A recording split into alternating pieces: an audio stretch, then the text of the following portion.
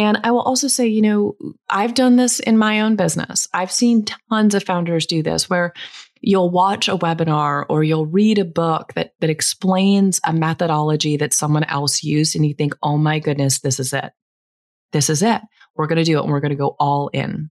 I had another client. They had a new idea for a new product line. They're a service-based business, but they went and they invested in a ton of equipment. They brought these machines and this equipment to trade shows and all of this, and they sold a few, but it was like at such a small volume, and it wound up being a huge cost and time suck, and it really was a morale killer.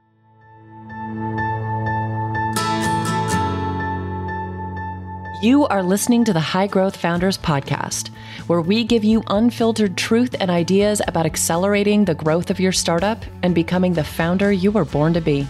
No fluff, no games, just straight to business. I'm your host, Casey Jones. Through my career as a coach, consultant, advisor, and mentor, I've worked with hundreds of founders on their go-to-market strategy, building an authentic personal brand, and growing as a leader. You are here for one thing: growth. And this show is dedicated to helping founders accelerate growth, period. We will dive into not only the best strategies that are working today, but discuss the biggest mistakes and failures that industry leaders have made in the past so you don't have to. So kick back, relax, and let's get into the show.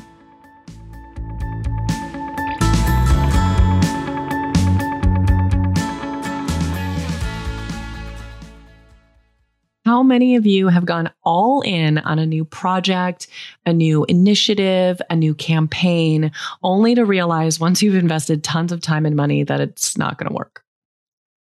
I bet a lot of you are nodding your head yes, because I bet this is a really, really common mistake. It is probably the most common mistake that I see among founders. It is moving too quickly. It is trying to automate something or scale something before they've proven that it works on a manual or kind of small level. And we're going to dive in on this episode. We're going to dive into this big error, how this winds up happening, some examples of how this comes up, and some ways you can think about avoiding it so that you don't make this big mistake. Today, we're going to talk about one of the most common mistakes that I see entrepreneurs make. And I want to be clear, we do this in our business, but we also do this in our personal lives. What makes this so common and what makes this so likely for founders is that as founders, and especially those of us that are, born and bred in the startup world, what makes us good at being entrepreneurs is that we move quickly. Right? We come up with ideas and we seize those and we execute and we move fast. But what I have learned is that when we move a little too quickly, or we get too committed too soon, we can have a tendency to try to do things at a big scale before we've proven that it's worth it, right? And this is kind of the life and business equivalent of going on a first date and thinking that person is just absolutely amazing and deciding, let's get married immediately. And yet we do this regularly in our business and also in our personal lives. Right? We will decide, and I'll be clear, I'm going to focus on business here, but I'll give you a few examples of our personal lives as well of where we do this. But where I see it most commonly in business is a founder will come up with an idea for a new initiative. Maybe it's a new product offering. Maybe it is a new sales strategy or marketing initiative. And before they have really proven whether or not it's going to work, they go all in. And I know that part of the reason why we have a tendency to do this is because we see so many stories of founders who do it and have great success. They decide that this is going to be the thing, and they go absolutely 100% all in, and they move quickly, and they invest heavily, and it works. But What you don't hear are the way more common stories of someone investing a lot of time and money and resources into a new project, a new initiative that they haven't really proven out. And by the time they realize that it is not going to work, they've wasted a lot. And sometimes we know this with startups, right? Like we are cash strapped. Okay. As founders, you don't have a lot of time. You don't have a lot of money. Every decision you make can have a really big impact on the business. And so that means if you go all in on something that is not going to work, it could destroy your business.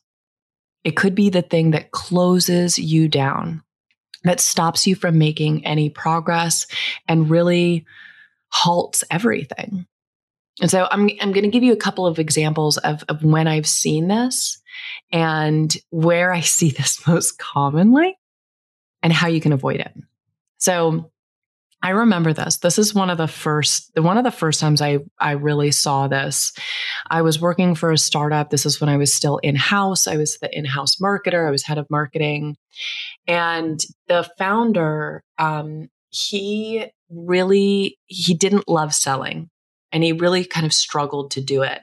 And he felt like there should be an easier way to source new leads and to drum up business, right?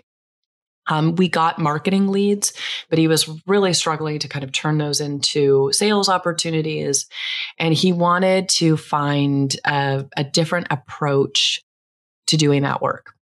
And he'd read this blog post that outlined this fairly complex strategy of they would pull some information using Segment. They would enrich the leads using Clearbit. It was like all super automated. And it was this really complex kind of engineered prospecting flow. And he read this blog post and, he was a technical founder. He'd been CTO at his previous startup. And this was his first gig as a CEO. And he read this and was like, oh my God, I can engineer something to do all this work for me so that I don't really have to do it. And this is it. This is absolutely genius. And it was a pretty well-known startup. And I'm trying to remember who it was. I can't remember who the startup was who had written this blog post, who had talked about it. But I think it was someone like Intercom. So way bigger than we were, already a lot more advanced, a lot more mature than we were at that point. We were a tiny, like 11-person seed stage company. And Intercom at the time had hundreds of employees and was very, very successful. But he thought, you know what? I think this strategy could really work for us. So he spent, I think, probably like 2 weeks trying to figure out how to create this fully engineered system. And guess what? It was a total waste. It didn't work because we didn't have access to the quantity and quality of data that this other business did. He, was trying to enrich leads that hadn't shown a ton of interest. They'd only given us their email.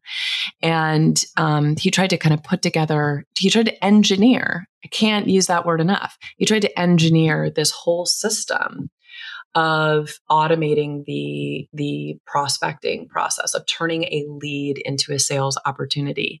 And what wound up happening is after 2 weeks of him spending a ton of time doing this, spending some money trying to use technology to support this engineered system that he'd built, guess what? It just didn't work at all. And he was back at square one.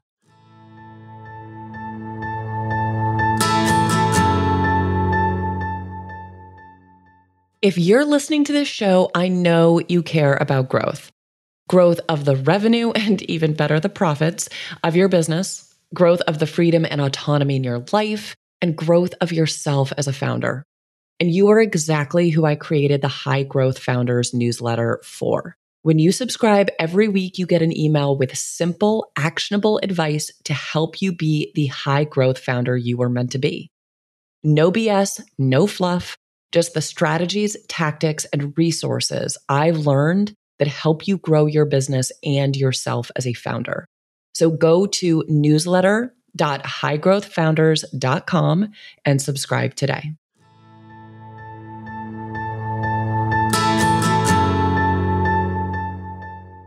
And I've seen something similar to this a ton of times, especially on the sales side. When I see founders that really are uncomfortable selling, they don't really want to have to do that. They don't want to have to be doing that in their business. And they are really looking for some way to make the selling process easy. And so they will try to, again, engineer something that is more complicated, but that lets them stay in their comfort zone.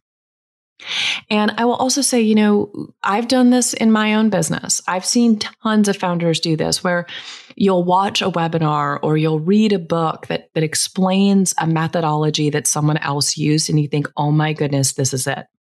This is it. We're going to do it and we're going to go all in. I had another client.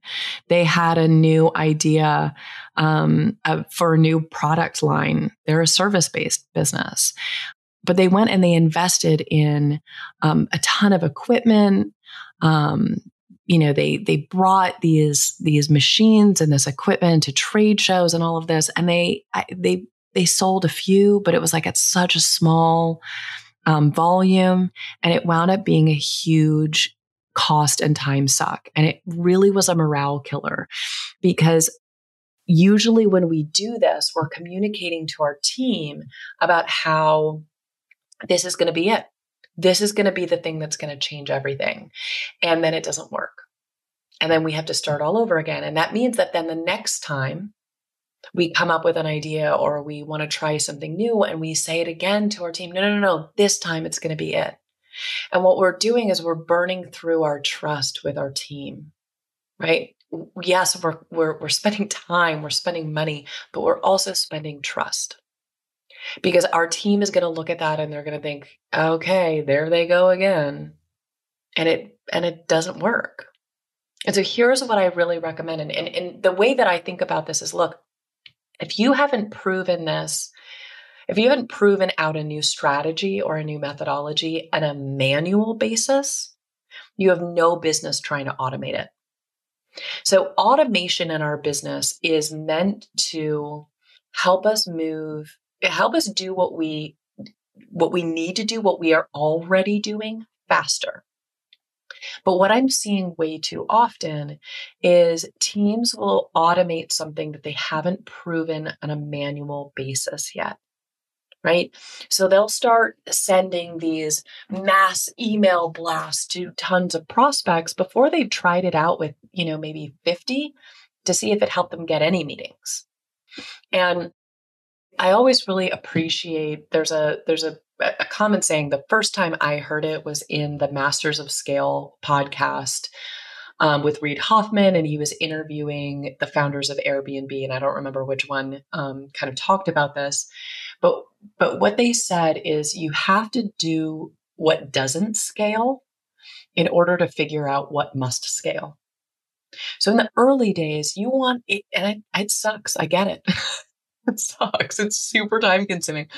But you've got to do things in this very time consuming manual basis so that you can decide, oh my goodness, this really, really works. Let's figure out how we can streamline it. Let's figure out how we automate it. So I want to caution you in your business, if there is something that you are considering either investing heavily in, or even if it's not money, if you're going to take time, don't try to automate something. Don't try to build out an entire system to solve a particular problem until you've used that solution or you've built that solution manually. Build it in the most, high speed, low drag kind of way and see if it works. What you want to do is, and you all know this, on the product side, you should do the exact same thing when it comes to your sales strategy, your marketing strategy, probably operations as well. Build the MVP. Build the simplest version of that solution that you've kind of put together and test it out. Does it work? Okay. You do some manual marketing strategy. Did it get you some leads? Did it help you close some business? Then and only then, once you have proven that out on a small scale, only then can you actually try to scale it. Can you actually try to automate it to build out those to scale those outcomes? But if you try to scale something that you haven't already proven, I guarantee all you're going to do is waste time and money. And I'm really curious to hear from all of you. Like, I'd love to hear the stories where you've done this, because there's so many of them. There are so many of these stories of where we go all in on something that was just an idea that we didn't know it was going to work. And being able to share these stories with other founders really helps all of us make better decisions down the line. It helps all of us realize, oh my God, we're moving too fast, or we are trying to do too much too soon, and we need to slow things down. And I love this phrase. You're going to hear me say this a million times on the podcast: slow down to speed up. And this is a classic example. Don't try to over-engineer a solution. Don't try to automate a solution. Don't go all in on a solution until you've proven that it works at a small scale. And even then, don't go from 0 to 100. Go from 0 to 20. Go from 0 to, then go from 20 to 40, right? Like, take it bit by bit, and you will still be able to move very quickly. But what you're going to guarantee is that you're not wasting a ton of time and money along the way. You're going to prove it out early on, and you're going to decide pretty quickly, yes, this works, no, it doesn't. So I would love to hear, find me on social media, send me an email. I would love to hear these stories, because I guarantee there are a ton of them. When you try to move too quickly. And so I'm just going to leave you with this idea. Do not try to automate something that you haven't proven works manually. Make that one of your mantras in the startup world, because I guarantee this is one of the most common mistakes that I see in the clients that I work with, and the mentors who talk about the experiences that they hear with their clients.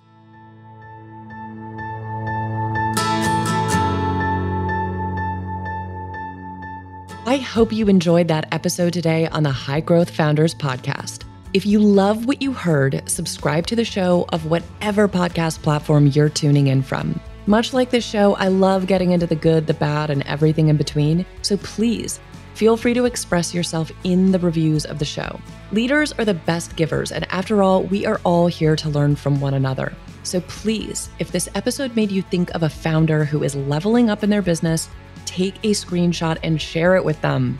And if you're looking for some help identifying where you have the most opportunity to grow your startup or yourself, take my growth audit at abetterjones.com/growth audit.